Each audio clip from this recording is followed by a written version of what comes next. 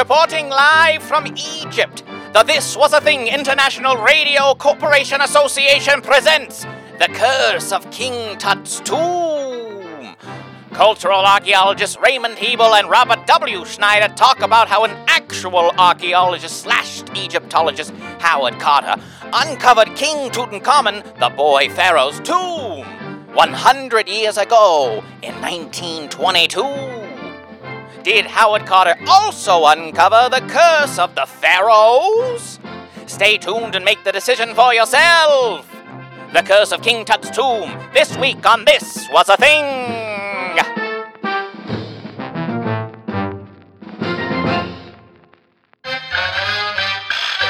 The Charleston and Gloria Swanson, Fatty Arbuckle's time spent in court. The suffragists, the flapper girls, and dance marathons, and sitting on a flagpole just for sport. This was a thing, that was a thing.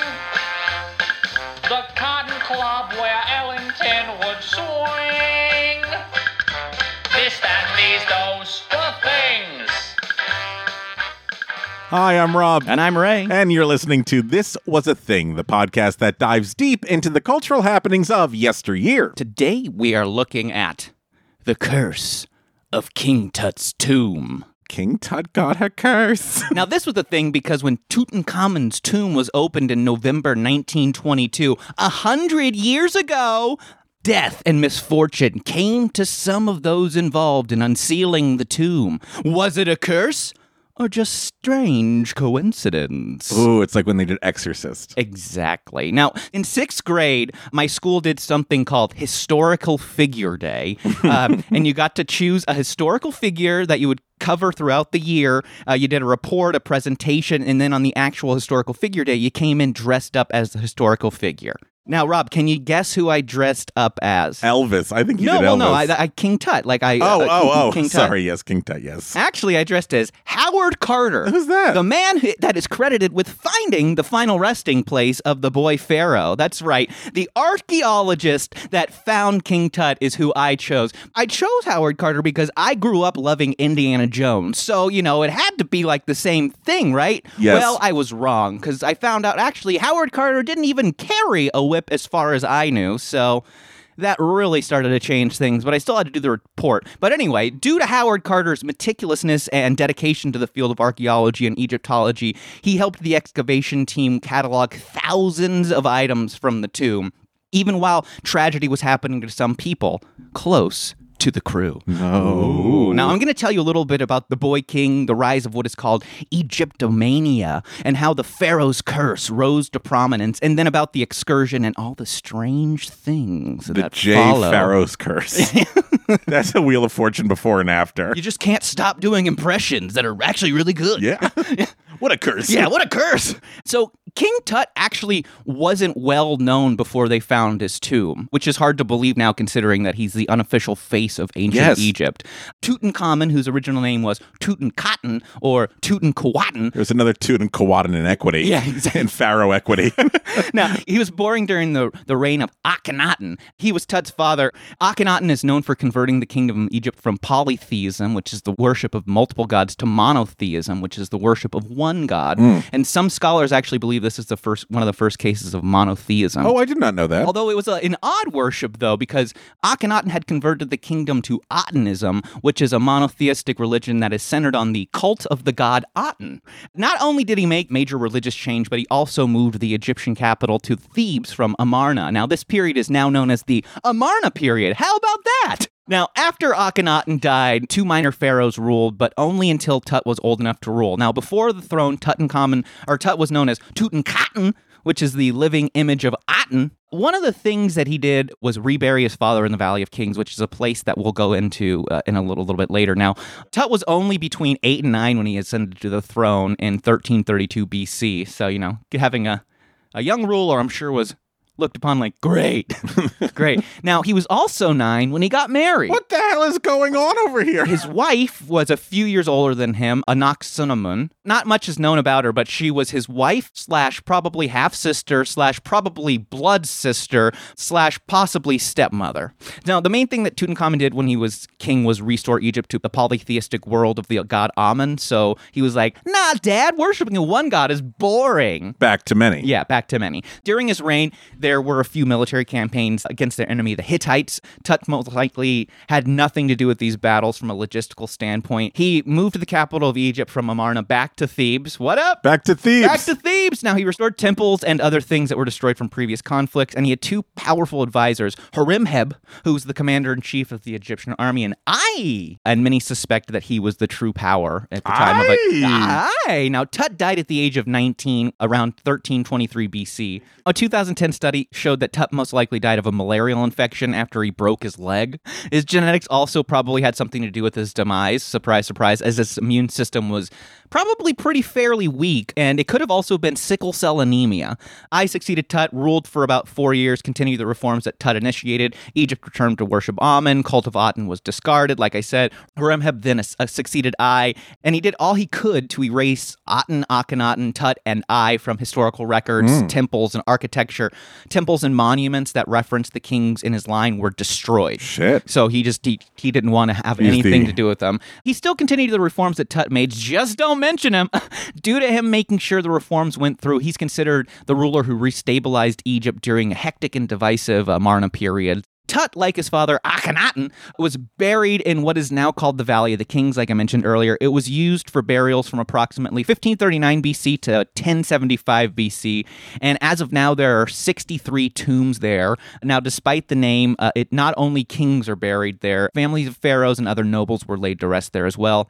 With all of his monuments destroyed, Tut had been forgotten, and his burial site was built over. Nearly 200 years after his reign, Tutankhamun's tomb was covered in debris from construction of tombs devoted to Ramses V and Ramses VI. It was the end of an era. Now, the modern, quote-unquote, world's fascination with ancient Egypt actually started because of Napoleon Bonaparte. His invasion of Egypt and Syria between 1798 and 1801 helped spark interest in the country's vast history. Napoleon had a bunch of scientists and scholars on the campaign with him. They documented many of the ancient monuments, which had never been so thoroughly documented before. Now, one of the things they found was the Rosetta Stone. Now, I know that Rosetta Stone is a useful app that helps you learn languages nowadays, but the actual Rosetta Stone helped people decipher ancient texts in a way that they never could before. Oh, interesting. Now, in short, the Rosetta Stone is a rock slab that had the same decree etched on it 3 different times, but the decree is in 3 separate languages. One is hieroglyphics, one's Demotic, which is an ancient Egyptian language, and the bottom is an ancient Greek. And it says that a council of priests confirmed the royal cult of Ptolemy V, the king of ancient Egypt. Some parts are missing, but using the ancient Greek portion, which was already known, ancient Greek, it was deciphered, which meant that they were able to understand what the hieroglyphics meant much better now. Now, with the finding of the Rosetta Stone, modern Egyptology is said to have officially begun, and now the world's fascination with Egypt just took off. Literature, architecture, art, film, politics, and religion based on Egypt. Most people couldn't afford to actually visit Egypt, so Egypt was brought to them through themed costume parties, home decor, all forms of art, plays.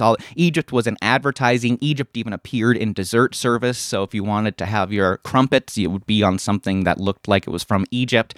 With subjects like Cleopatra and pharaohs and hobbies like deciphering hieroglyphics and looking through the pyramids with their many maze-like tunnels, Egypt just fascinated the Western world. Egyptomania made its way to America as well. Egyptian architecture in the U.S. became known as the Egyptian Revival. Egyptian Revival symbols and architecture were especially popular for cemeteries in the form of gateways, tombstones, memorials. Mummies represented a fascination that the Western world had with the undead. Now, the concept of mummies in a fictional sense has its origins in the 19th century when France was colonizing Egypt. So, the first time the world would read about the concept of a reanimated mummy was in 1827 in the 3-volume novel The Mummy, A Tale of the 22nd Century, written by Jane C. Loudon. It's about an Egyptian mummy named Cheops, brought back to life in the year 2126. This book was released only 9 years after Mary Shelley's Frankenstein, so although unlike Frankenstein, Cheops gives political and life advice to all that befriend him. Frankenstein did too if you got him in the right mood. Yeah. Just don't have a daisy. No. Ooh. When it comes to the idea of a curse set on a tomb, it's extremely rare, actually. Now, this is thought to be due to the fact that desecrating a tomb was so unthinkable in ancient times that they didn't even dare to record it. Though they do appear mostly in private tombs in the Old Kingdom era. So it wasn't, so they are there, but it's not to the extent that people would assume, like, oh, I'm sure every tomb had markings on it. Now, some would threaten the destruction of gods, while others would threaten the wrath of gods. A lot of god stuff. Now, this is from National Geographic. Salima Ikram, an Egyptologist from the American University in Cairo and a National Geographic Society grantee, believes the curse concept did exist in ancient Egypt as part of a primitive security system. She notes that some mastaba, which is the early non-pyramid tomb, walls in Giza and Saqqara were actually inscribed with curses meant to terrify those who would desecrate or rob the royal resting place. They tend to threaten desecrators with divine retribution by the council of the gods, Ikram said, or a death by crocodiles, or lions, or scorpions, or snakes. Now, the term mummy's curse came to prominence due to the works of fiction. Louisa May Alcott, who you may know from Little Women fame, her 1869 mummy story, Lost in a Pyramid, or The Mummy's Curse, being one of those works. And The Mummy's Curse and The Pharaoh's Curse are the same thing with different names at this point, but they'll be interchangeable throughout this episode. I see. Now, The Pharaoh's Curse started to make the rounds in the modern world around 1912. The story goes that 4 young rich Englishmen were visiting the excavations at Luxor in Egypt, and they were invited to buy an exquisitely fashioned sarcophagus which contained the remains of the Princess of Amun-Ra.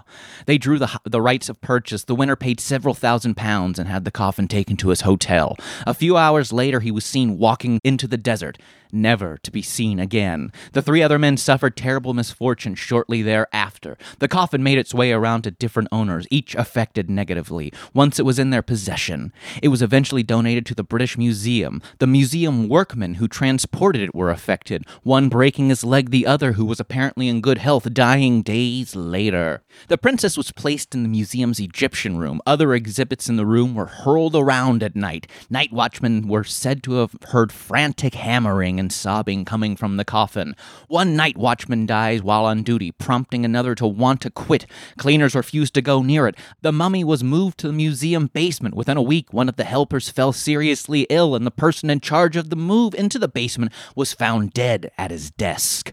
More misfortune occurred, and word had spread by now that nearly 20 people were affected in a negative way in barely 10 years' time. Eventually, a hard-headed American archaeologist who dismissed the happenings as quirks of circumstance paid a large sum for the mummy and arranged for it to be transported to New York on the HMS Titanic. Bum, bum, bum. Well, based on records of the ship's cargo manifest and cargo diagrams, there was never any mummy on board the Titanic. Now, it turns out the mummy that the story refers to is, in fact, just a coffin lid of the Princess of Amun, and it never left the British Museum. It's still there to this day. The story was made up by 2 Englishmen, William Stead and Douglas Murray. They said that when the mummy arrived in England, that it was set up in a drawing room with an acquaintance of theirs. The claim was that everything in the room that was breakable was destroyed. When it moved into a different room, the same thing happened. This is from Snopes. Wherever the mummy went, it brought sickness, death, and destruction to its owner. Sometimes after Stead and Murray invented their mummy tale, they were invited into the first Egyptian room of the British Museum and noticed the coffin lid of the Princess of Amun.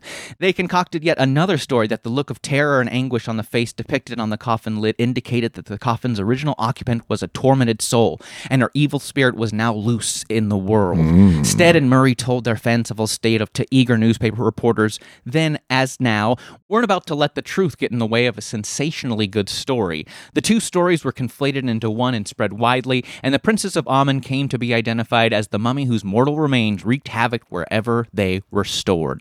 Now, the way the story made its way across the Atlantic is because William Stead, one of the originators of the story, was a victim on the sinking of the Titanic. Traveling to America at President Taft's request to address a peace conference, Stead loved to tell the story of the cursed mummy, and being on the Titanic made no difference. He apparently told the story at a dinner party on board. The story stretched well until just after midnight.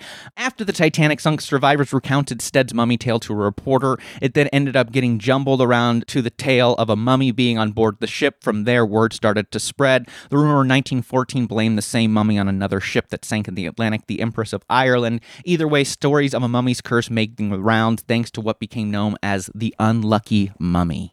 The man who led the team that found Tut was archaeologist Howard Carter, who I dressed up as for Historical Figure Day. Howard got his start as an artist. His father was an artist and taught his son the ways of the craft. Now, a nearby mansion and to his home where he grew up contained many ancient Egyptian artifacts, which sparked his interest in Howard that would last for the rest of his life. Now, a wealthy woman named Lady Amherst, who was an amateur archaeologist, was impressed by Howard's artistic skills, and she prompted the Egypt Exploration Fund to have Howard assist on an excavation of tombs. He was to record what they found. Now, this was 1891. He was only 17. Could you imagine going off and doing something like that at 17? I would be terrified, but I am good at stick figures. Now, despite being 17, he figured out innovations and improved previous methods of copying decoration in ancient tombs. He would also train to be an archaeologist in this time, so he was a jack of all trades. Was Indiana Jones an archaeologist? Yes, that's what made me get into Howard Carter. Oh, cool. Hey, look at that wraparound. Mm-hmm. Okay. Now, he continued to do his work throughout Egypt on different digs, gaining respect from the people he worked with. He became an inspector for the Egyptian Antiquities Service, which was a governmental body responsible for the conservation and protection of artifacts. Now, the Antiquities Service began to fund excavation projects that Howard would lead. He was moving on up. Until 1905, when he resigned after a dispute regarding a violent confrontation between French tourists and Egyptian dig site guards. I picture them hitting each other with the Benny Hill music. I don't know why. With baguettes. With baguettes.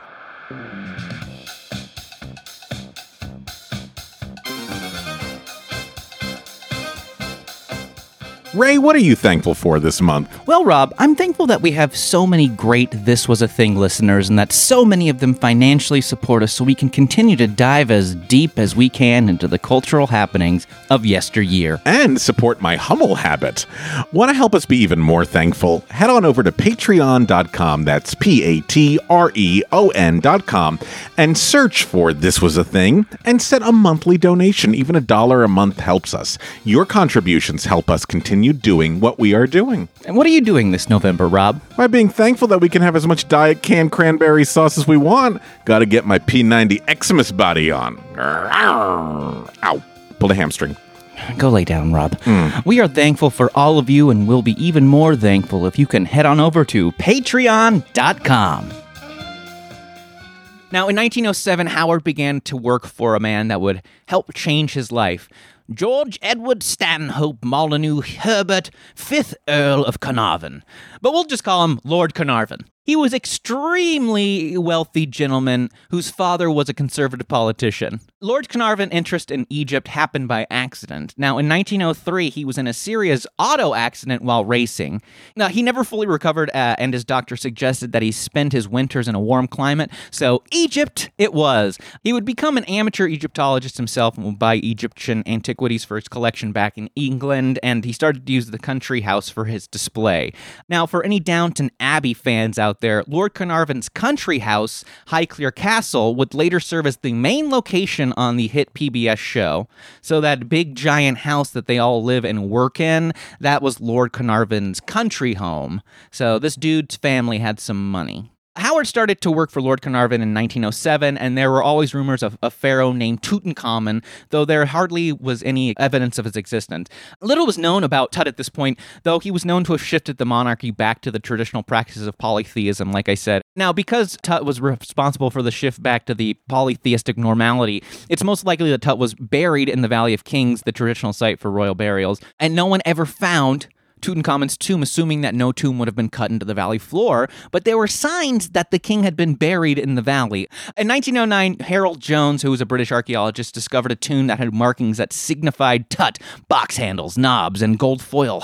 All had the names of Tutankhamun, Anaximandrite, which was his wife, and both the royal and non-royal names of wee! Tut's successor. Wait, so just so I'm understanding. So at first they thought there was no such guy as Tut. There was little known. They kind of knew about him. He was there, but he wasn't anything they didn't know special. anything about him. And like, oh, okay. Like, oh, that's interesting. And then when they started to discover these hieroglyphics, and they started finding hieroglyphics, and then were they like, started oh, he's finding interesting. little signs like, oh, maybe there was Tut, but they didn't think that though there's no way we've already combed pretty much most of the valley at this point, so there's probably not a tomb buried for him. But let's see if we can find out more and see if we can find little, maybe some pots, or parts from a chariot.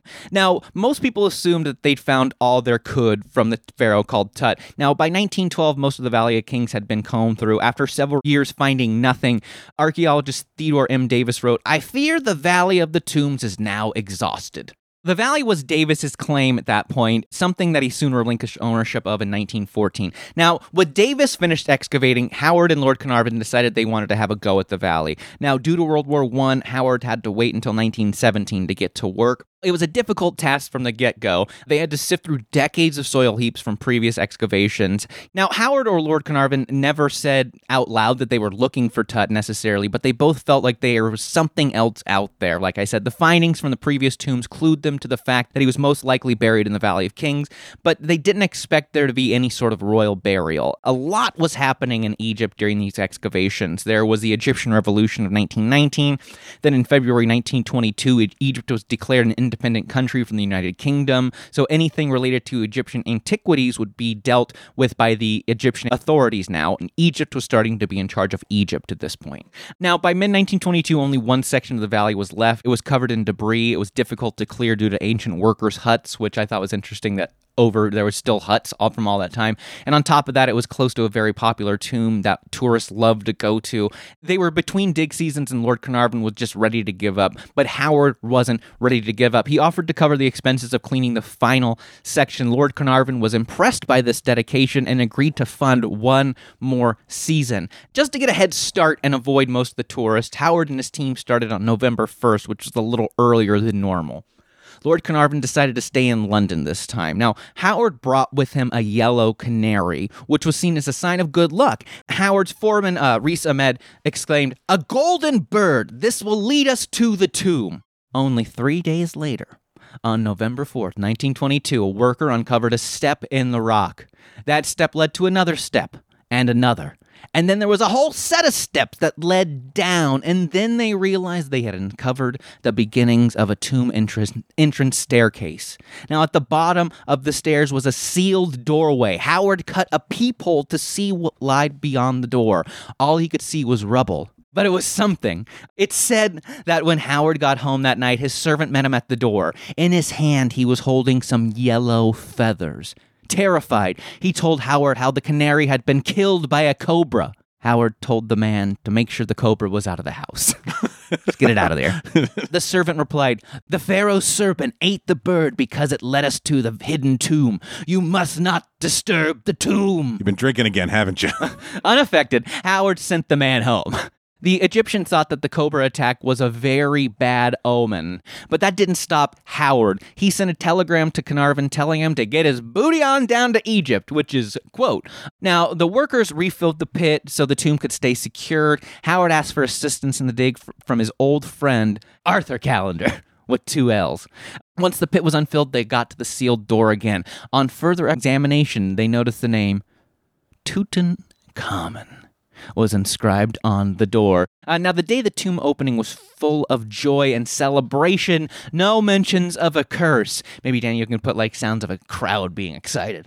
Now, the doorway had been partially demolished before being resealed, which indicated of an ancient grave robbery on the tomb. This passage from Howard Carter's book about the moment they breached the door may be actually one of the greatest passages ever written, in my opinion. I think it's really cool. "With trembling hands, I made a tiny breach in the upper left-hand corner. Darkness and blank space, as far as an iron testing rod could reach, showed that whatever lay beyond was empty and not filled like the passage we had just cleared. Candle tests were applied as a precaution against possible foul gases, and then, widening the hole a little bit, I inserted a candle and peered in. Lord Carnarvon, Lady Evelyn, and Calendar standing anxiously beside me to hear the verdict. As first I could see nothing, the hot air escaping from the chamber causing the candle flame to flicker. But presently, as my eyes grew accustomed to the light, details of the room within emerged slowly from the mist. Strange animals, statues, and gold. Everywhere the glint of gold. That's really hot. When Carnarvon asked Howard if he could see anything, Howard is said to have replied, "Yes, wonderful things." Now, there were numerous rooms in the tomb. The first room that Howard saw was the antechamber. As some point out in the days after, Howard, Evelyn, and Lord Carnarvon squeezed through a small hole to find the tomb's burial chamber.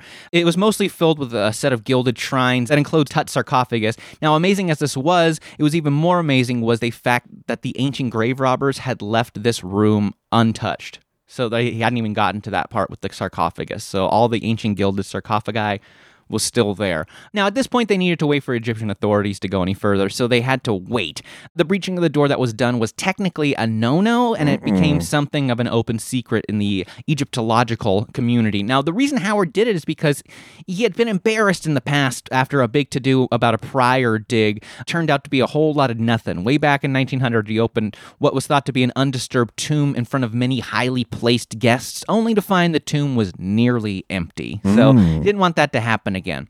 Once everything was good to go at the Antiquities Service, Howard started to realize the gigantic task that lay ahead. Over the course of 3,000 years, nature had slowly made its way into the tomb. There was moisture from flash floods that happened in the valley. Over time, it seeped its way into the tomb. That moisture created long alternating periods of humidity and dryness over 3,000 years. Now, Howard knew that he would need expert help to help unclear the tomb in a professional and careful manner. Luckily for him, Egypt was flush with archaeologists at the time. Now, he got the help of Albert Lithgow, who was the head of the Egypt expedition of the Metropolitan Museum of Art in New York City. The clearing of the antechamber began on December 16, 1922. Howard meticulously labeled everything with reference numbers and had things photographed as they were 3,000 years ago before they moved anything. So they wanted to show how everything was placed in the tomb as is. A lot of things he did helped preserve this tomb, and it'll turn out this was the most complete tomb ever discovered. There were a lot of artifacts. This is how Howard described the antechamber.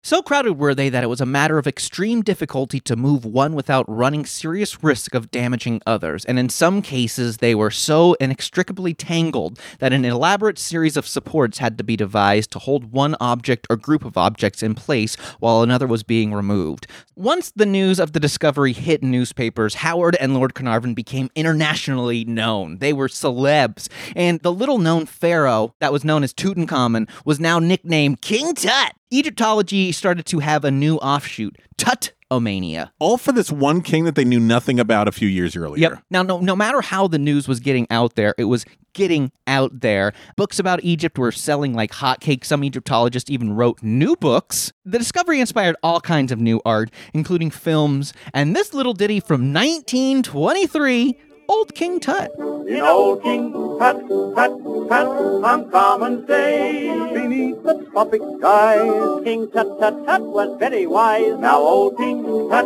Tut, Tut was always gay. Cleopatra, she sat upon his knee. Tut, that's where she sat. The girls would dance. I was into that. Now, the antechamber wasn't fully cleared until February 16, 1923, almost 3 months since the initial find. The first season was a huge success. Carnarvon and Howard were extremely happy with their finds, and they knew that only more was going to be found. Now, shortly after the tomb's closing, Carnarvon was shaving, and he accidentally opened a mosquito bite on his cheek. This was followed by weeks of illness, which included blood poisoning and pneumonia. Lord Carnarvon then passed away on April 5th, 1923, and he was only 57 years old. He had been in poor health for 20 years, but that didn't matter to others. It was a sure sign of a curse. Do it again one more time. A curse. Carnarvon's son and heir, Henry Herbert, 6th Earl of Carnarvon, said that Cairo suffered a power outage at the moment of his father's death, while in England his father's dog let out a howl and died. This is from the New York Times in 1923. Carnarvon's death spreads theories about vengeance. In Egypt, England, France, and here, occultists advance stories of angered gods. Scientists ridicule them. Neither evil spirits nor poison could prevail today, they insist. London, April 5th. Genuine regret is expressed here on all sides at the death of Lord Carnarvon. The loss of Egyptological research is felt to be severe, and many tributes are paid to the perseverance that brought him to success, the final fruits of which, however, he was not destined to enjoy. Now, an Egyptologist, Sir Ernest A. Wallace Budge, keeper of Egyptian and Assyrian antiquities from the British Museum, he called reports of the curse bunkum. Bunkum? Yeah, bunkum. I think it was a word of bullshit. Oh, back I then. see. Now, this next quote from him is sassy. If there is anything in the vengeance idea, everyone in the country who possesses an Egyptian relic would be accursed. I know of no such thing. Miss Marie Corellius stated that she possesses a book translated from Arabic by a professor of Louis XVI, which stated that Egyptian tombs contain boxes of secret poisons, presumably put there to harm those who should venture to invade the tomb. The book is in the British Museum, and M. Vatir, the translator of it referred to, died in 1667 and could not have been a professor of Louis XVI. Now, this quote made me laugh. Remember, this one is 1923. This is from the New York Times as well. On the other hand, Ralph Shirley of the Occult Review preferred to retain an open mind. I should not like to say one way or another with regard to Lord Carnarvon, he confessed. There is no evidence. It may have been some native indignant at the Luxor operations has put poison into the tomb. Ooh. Regardless if you believed in the curse or not, people were putting their opinions in print. Now, Lord Carnarvon had a half-brother who 14 years younger named Aubrey Herbert. Aubrey had been born with a degenerative eye condition, and by the time he was in his very early 40s, he was almost completely blind. Now, a few years had passed and he lost all sight. On top of that, he had extremely rotten teeth. Now, a doctor suggested that his bad teeth were somehow responsible for his bad sight, and Aubrey proceeded to have all of his teeth removed, hoping that it would help him regain some sight. Surgery didn't work. He got sepsis as a result. He wound up dying on September 26, 1923. He was 43, and his passing only came 5 months after that of his older brother. But because of this curse, even though he was never anywhere close to the tomb, cursed by association, although some reports say that he had in fact visited Egypt shortly before his death.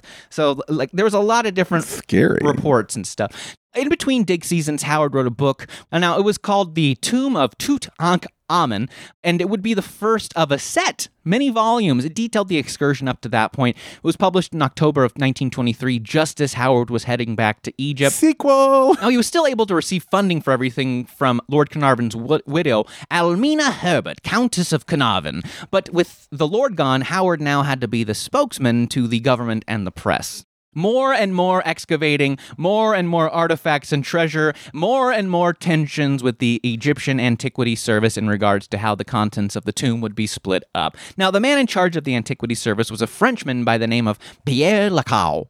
Back in 1922, Lecoq had declared the end of the traditional half-share given up to excavators. The Egyptian government might grant artifacts to the sponsors of the excavation as gifts, but all antiquities in Egypt belonged in principle to the government. This change did not, however, apply to Lord Carnarvon's existing deal. Now, that deal allowed for the divisions of fines unless they find the tomb is still to be fully intact. If it was a complete tomb, the contents had to be surrendered entirely to the Antiquity Service. Now, Lord Carnarvon had planned to argue that Tutankhamun's tomb did not qualify as intact because it had been robbed, even though it was restored and resealed in ancient times. Now, he had fully expected to receive a share of the artifacts and had promised that the Metropolitan Museum would be well taken care of, and they were to receive a portion of his share. But without Lord Carnarvon alive to argue the case, Lecoq sent a letter on January 10th, 1924, saying that all the tomb's contents were property of the Egyptian government, meaning no division of fines would take place. Other Egyptologists protested, writing in a letter saying that Tutankhamun's discovery belongs not to Egypt alone, but the entire world. Now, this only inflamed tensions. The Egyptian government had no interest in being accommodating. Surprise, surprise. Now, a major moment in the excavation came February 12, 1924. After rigging a series of pulleys, they removed the extremely delicate cracked stone lid of King Tutankhamun's sarcophagus. Underneath, a burial shroud lay on a gilded and inlaid wood coffin that was in the shape of a human. Now, on it was Tutankhamun's face. It was the outermost of a nested set of coffins. Now, the ancient Egyptians were way before the Russians when it came to nesting things. This was the first complete set of royal coffins ever found. There was a viewing of the coffin the next day for the Egyptian press. This would be followed by a tour of the excavators' wives and families. Now, a member of the Egyptian government took offense to this. He pointed out that the wives and families of the Egyptian cabinet members had not been allowed to tour the tomb, so he forbid any families from entering the tomb, even going so far as to send police to make sure no one got in. Howard and his team were outraged. They announced that they were stopping work in protest, and they called impossible restrictions and discourtesies imposed by the Egyptian government. Howard locked the tomb where the stone sarcophagus lid was still suspended in the air above the coffin, so they didn't even bring it down. It was just leave it in place. The Egyptian government terminated the Carnarvon deal. The government then held a lavish event at the tomb to celebrate its reopening, attended by numerous officials and celebrity guests, with none of the team that was there that found it. Howard took the case to the mixed courts of Egypt, which ruled in his favor. That case was then brought to a higher court, which was ruled against Howard. Howard would leave Egypt for the season on March 21st, 1924, and embark on a lecture tour of the U.S. and Canada. Tensions about the tomb started to ease in Egypt with Howard gone, and the Egyptian government tried to find a different Egyptologist to finish clearing the tomb, and there were no takers. The dig was just too big to undertake for anyone else that wanted to do it. After some political turmoil in Egypt, a new prime minister was put in place on November 24th, 1924, and he formed a much more, quote, pro-British government than the previous group, and all parties were able to reach an agreement, and digging continued for a third season. Sir Bruce Ingram was a friend of Howard Carter's. Sometimes when friends are close, they'll get them something nice, a present, to show appreciation or care, which is what Howard did for his friend. Now, a story made the rounds in 1925. Sometime after the tomb was opened, Sir Bruce Ingram received a gift from Howard. It was a paperweight. Perfectly normal gift. Makes sense, especially if it gets windy. But it wasn't just a normal paperweight. It was a paperweight of a mummified hand, wearing a bracelet that apparently was inscribed with the phrase, "Cursed be who moves my body." No. I have some good news and some bad news. Good news, Sir Bruce Ingram lived decades after he received the gift. Okay. Bad news, shortly after receiving the gift, his house caught fire and burned to the ground. When he tried to rebuild, a flood ripped through and tore it down. Get out. The curse. I don't like this. Another death, supposedly, in 1926 was of Sir Archibald Douglas Reed. He was an Egyptian scientist that worked for the Egyptian government. He was said to be in charge of taking x-rays of King Tut's mummy before it was removed from the tomb and transported to the Museum of Cairo. Now, I can only imagine how much radiation came out of the x-ray machines in the 1920s, but I digress. And like the Louvre representative, just how or even when he died is not really concrete. One story says he died shortly after performing the x-rays. Another says that he actually died in 1924, which is 2 years before Tut was even removed. Regardless, it had to be the curse. Definitely not him being around antiquated x-ray equipment from the 1920s. A very mysterious death occurred November 1929, Captain Richard Bethel, who is said to have been Lord Carnarvon and or Howard Carter's secretary. Different reports say that he worked for both men, possibly started to work for Howard after Carnarvon's death. Either way, he was in extremely close proximity to the tomb. He actually was behind Howard on the first inspection, so he was one of the few that went in there. Bethel was found smothered to death in his bed at an exclusive gentleman's club called the Bath Club. Shortly after the death, the Nottingham Evening Post said, "The suggestion that the Honorable Richard Bethel had come under the curse was raised last year when there were a series of mysterious fires at his home, when some of the priceless finds from Tutankhamun's tomb were stored." The curse. Now, only 3 months later, in January 1930, Bethel's father, Lord Westbury, was believed to have thrown himself off his 7th-floor apartment balcony. He is said to have kept tomb artifacts in his apartment. One of the other people that people say was affected by the curse, his name was Arthur Weigel, and he may have been one of the people that helped spread rumors of the curse. Now, Arthur Weigel was an Egyptologist and journalist who wrote for the Daily Mail. The Daily Mail wasn't the Times London. That meant that the Daily Mail didn't get to publish the stories from the tomb. Needing to write something, Weigel started to write of a possible curse. Oh. He didn't believe in mysticism per se, but needed to write something, so he wrote what he thought readers would want to hear or read. He wrote about the canary being eaten by the cobra and was said to have been annoyed by Carnarvon's glib attitude when he was about to enter the tomb. He even suggested that Tut could have been a living mummy. Quote, "The opening of this tomb still presented itself to my mind as disturbing of a sleeping man. It was as though he were somebody who had been left by mistake, someone who was alone in an alien age and who had been wakened by 1,000 faces of staring eyes not filled with reverence but curiosity." He died in 1934, and the Daily Mail wrote, "The death of Mr. Weigel recalls the story of a curse on the violators of the tomb of King Tutankhamun." So it was part of his obituary. Now, after the tomb was cleared, Howard Carter returned from the excavation work. He continued to live in Luxor for winters, but as interest in Tut started to fade, Howard's isolation began to grow. It's said that he didn't have many friends at the end of his life, and he worked as a part-time dealer for museums and collections for some years. He passed away at his flat next to the Royal Albert Hall on March 2nd, 1939, at the age of 64. Hodgkin's disease was responsible for his death. Curse. Yes, exactly. Howard gave out some small objects to visitors to the tomb or to fellow Egyptologists where they may have found their way into museum collections. After Carter's death in 1939, his niece and heir, Phyllis Walker, discovered such objects in his possession, such as a silver tenon from one of the coffins and a glass headrest, and had them returned to Egypt. So Good. she did the right thing. Of course, other deaths were attributed to the curse. I'm sure there were some left out, and that's not even mentioning how many laborers probably passed away during those 10 years that were never written about. One of the expedition members that was injured in a traffic accident in 1970, and the London Times ran a story with the headline, "A Pharaoh's Curse." So even all the way to 1970, 38 years after the tomb was cleared, they were still running the headline. Whether they believed it or not, I can imagine that anyone who was close to the tomb probably watched their backs a lot afterwards. You know what I mean? Like, oh God, yeah.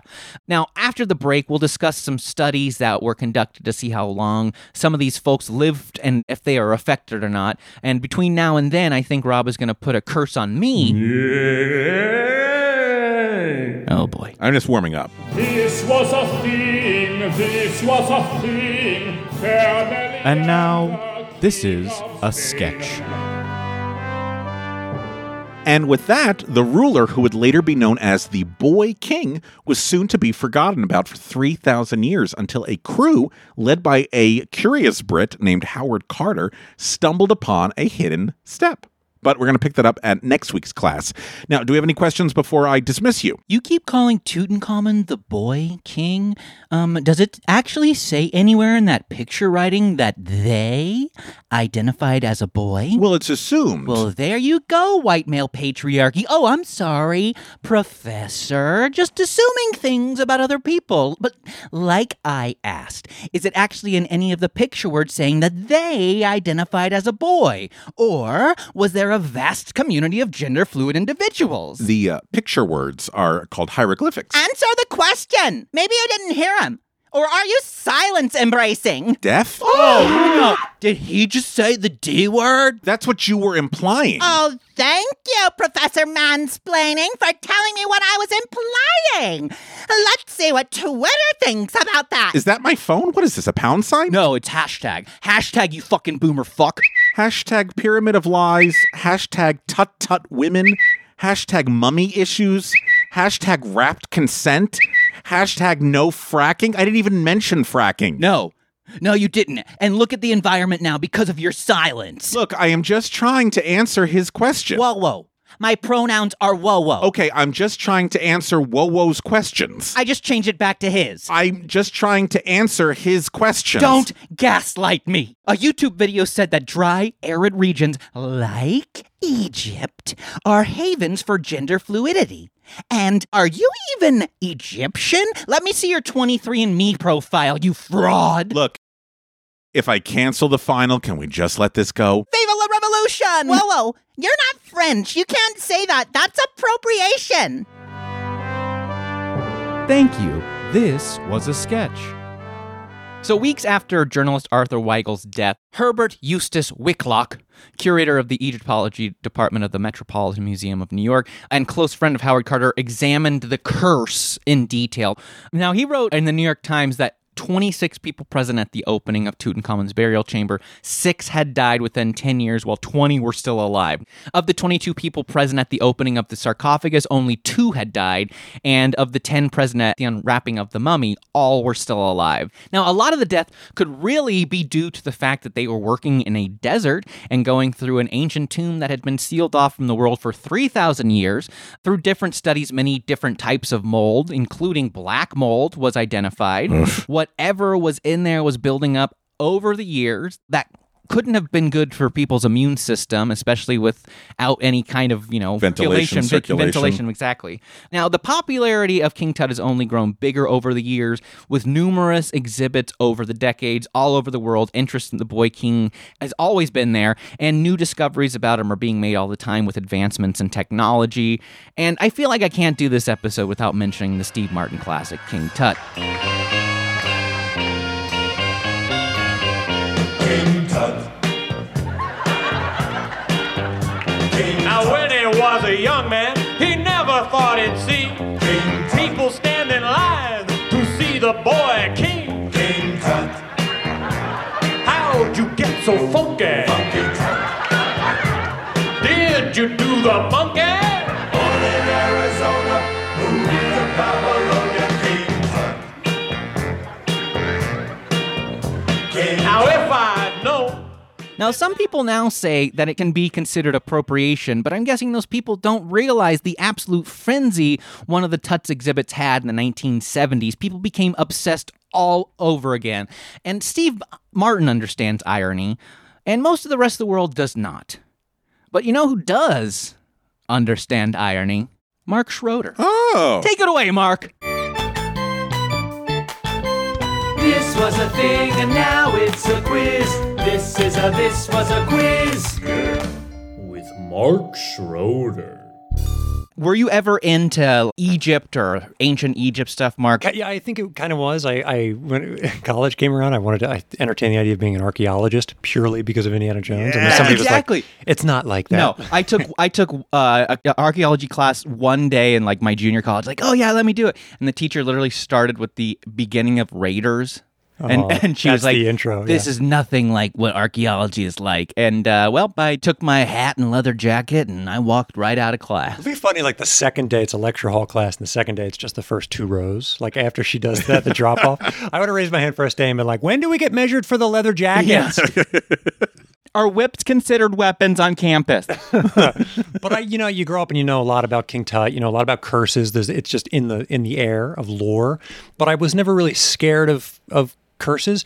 I was scared of cursing. Yeah. Especially around my mom and dad, because that was a big no-no growing up for me. But now that I'm older, I fucking love to curse. It's and such I a know potty that mouth. Rob and Ray love to curse I was too. a bad boy when I was a kid. I said the F word one time in front of a kid, and I had to give him a G.I. Joe so he wouldn't tell on me. Oh, you're going deep. That kid into blackmailed you? Yeah, but I had 2 of the same G.I. Joe, so. Brilliant. This kid's listening right now. blackmailed. I'll call Sorry, your dad. Colin Gilbert. Well, I know we were all potty mouths then. I think we're all potty mouths now a little bit too. We're going to find out which of you is the bigger potty mouth with a little game called Curses. Oh. Rob and Ray, you're going to compete against each other head to head. Curses. Fuck yeah. I'm going to read No, questions.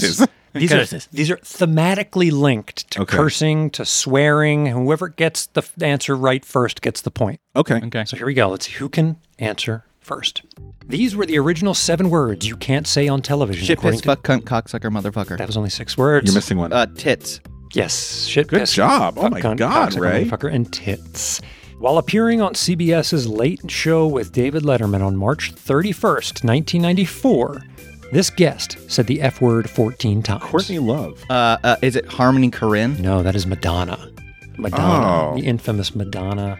According to a 2020 study by GQ Australia, this Hollywood actor holds the record for most on-screen swear words spoken. Samuel L. At Jackson. 376. No, Rob, for the Stiegel. He's an Australian actor. No, that might be throwing you off. GQ, he's not Australia. Australian. GQ Australia just did it was this it was a study. worldwide. It was a slow entertainment month. It's Joe Pesci.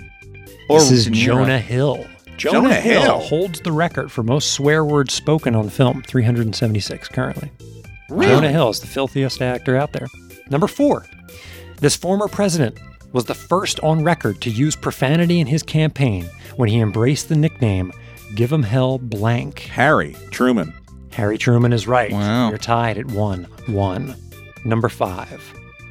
The first person to drop an F-bomb on Saturday Night Live. Charles Rocket, yeah. No, and... Paul Schaefer. No, It's Paul Schaefer. Paul Schaefer is Schaefer. the Really? right. I'm getting the point. It's Paul Schaefer. Well, I should make you listen to the answer at the end. Was the show staple and non-cast member in 1980. And you're right, it was Paul Schaefer. First Wow. F-bomb. Number 6. This slang term for a bodily function dates back to 1250 AD, preceding the word buttocks by 50 years. Butt? Or poopy? No. Asshole. Fart. It is fart. Nice. Yeah, I'll let you just machine gun it till you get it. Fart dates back to 1250. People saying fart back in 1250. Number 7. Using your middle finger as an obscene gesture Fuck originated in this country. Scotland. No. America? That was Greece. Greece was the first country. Danny Zuko. It was all about Greece. Number 8. The string of symbols that replaces swear words in comics and graphics is called this. Oh, God. I don't know. This is really interesting, but I don't know it. It's called a Grawlix. Ugrolic? Grawlix. Number 9. This language, the 13th most spoken language in the world, contains no designated obscene words. Farsi? It is not Farsi. You said no designated curse words? This language, the 13th most spoken language on Earth, contains no designated obscene words. Lithuanian. Japanese. Oh. The Japanese language has no designated obscene words. And the final question. At the end of the 18th century, this new word was created when the original word's use was vastly overshadowed by its slang term for penis. Spotted dick. Schmeckle. So this word's real meaning also has a slang term. So it's a real word that's not a curse. Cock. Cock is the slang term. A Chicken. rooster? Rooster, yes. They invented the word rooster because the real word for the animal was cock, but so many people were using it for penis that they needed a new word Wow. for the animal. That's actually interesting. They That's were funny. like, we have to create a word for this because we call it a cock, but everybody's just using it for dick, and it's confusing. Wow. And everybody's That's snickering actually funny. when I tell them to feed them, and they're snickering. So they had to make That's up a a new word. tidbit I'm going to use because that's actually interesting. I like Next that. time I'm on the farm. Robbie Schneider, you are a filthy mouthed individual. You win that game with bad boy. You gotta take a mouthful of soap. Bad boy. Mouthful of hand soap because we don't have any bar soap in this house. You have No. to squinch, Oh, you have to God, no. squinch it out into your mouth. I went to a hotel. I'd use hand like bar soap, and then literally I had one of those moments that was like in an old comedy where I was like, it slipped out of my hand and like flew Well, in a up. hotel, they give you like a soap credit card. It's just a Yes. tiny Yeah, that's sliver true, of yeah. rectangle. It's like, what am I supposed to wash with this? Yeah, and there's how not do even I- a chip for me to insert it. It's gonna. Well, I'll show you where you can. Oh boy. Okay, folks. Our website is thiswasathing.com. Instagram, it's at thiswasathingpod. And once again, if you like what we're doing, head on over to Patreon. It would help us immensely to keep this show on the air. Ooh, how PBS of me. And also, if you like the show, order a videotape for $30 to show in classroom. Those videotapes were not $30. They were like $100,000. And Ray will also trace back your ancestors. Yeah. You will find your. We can't say roots legally, so we're going to say trunk. Trace your trunk. Trace your trunk. All right, goodbye, everybody.